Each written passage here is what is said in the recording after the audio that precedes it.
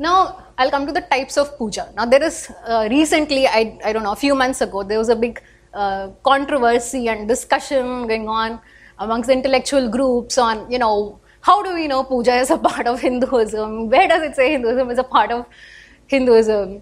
So, all these people need to go and read the Kamika Agama. I'm not even saying read all the Agamas. Just read the Kamika Agama. Mahadeva gives a very beautiful description of puja.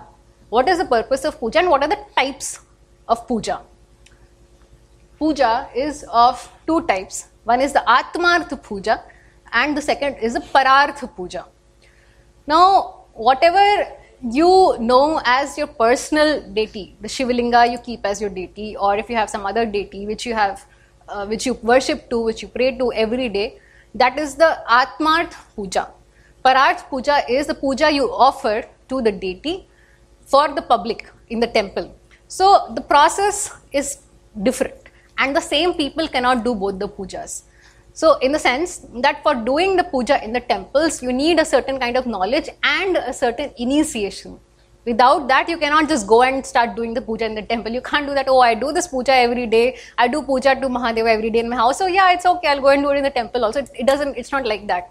You need to have a certain training or certain knowledge and initiation into the Shiva Diksha before you can do puja in the temples. This is what Mahadeva has said. Whether we are following it now or not is another question. But this is what Mahadeva wanted. This is what he has said should be done for the society to prosper.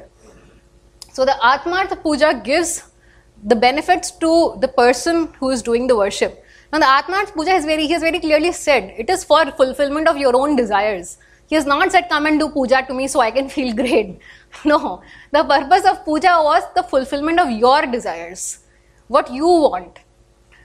That is why he has used the word swarth. Now swarth here is not translated as selfishness. It is a Sanskrit word and Sanskrit words cannot be translated in this black and white form. So the swarth here means swa plus arth, for your own purpose. So whatever you want to manifest in your life, for that you do Atmartha puja.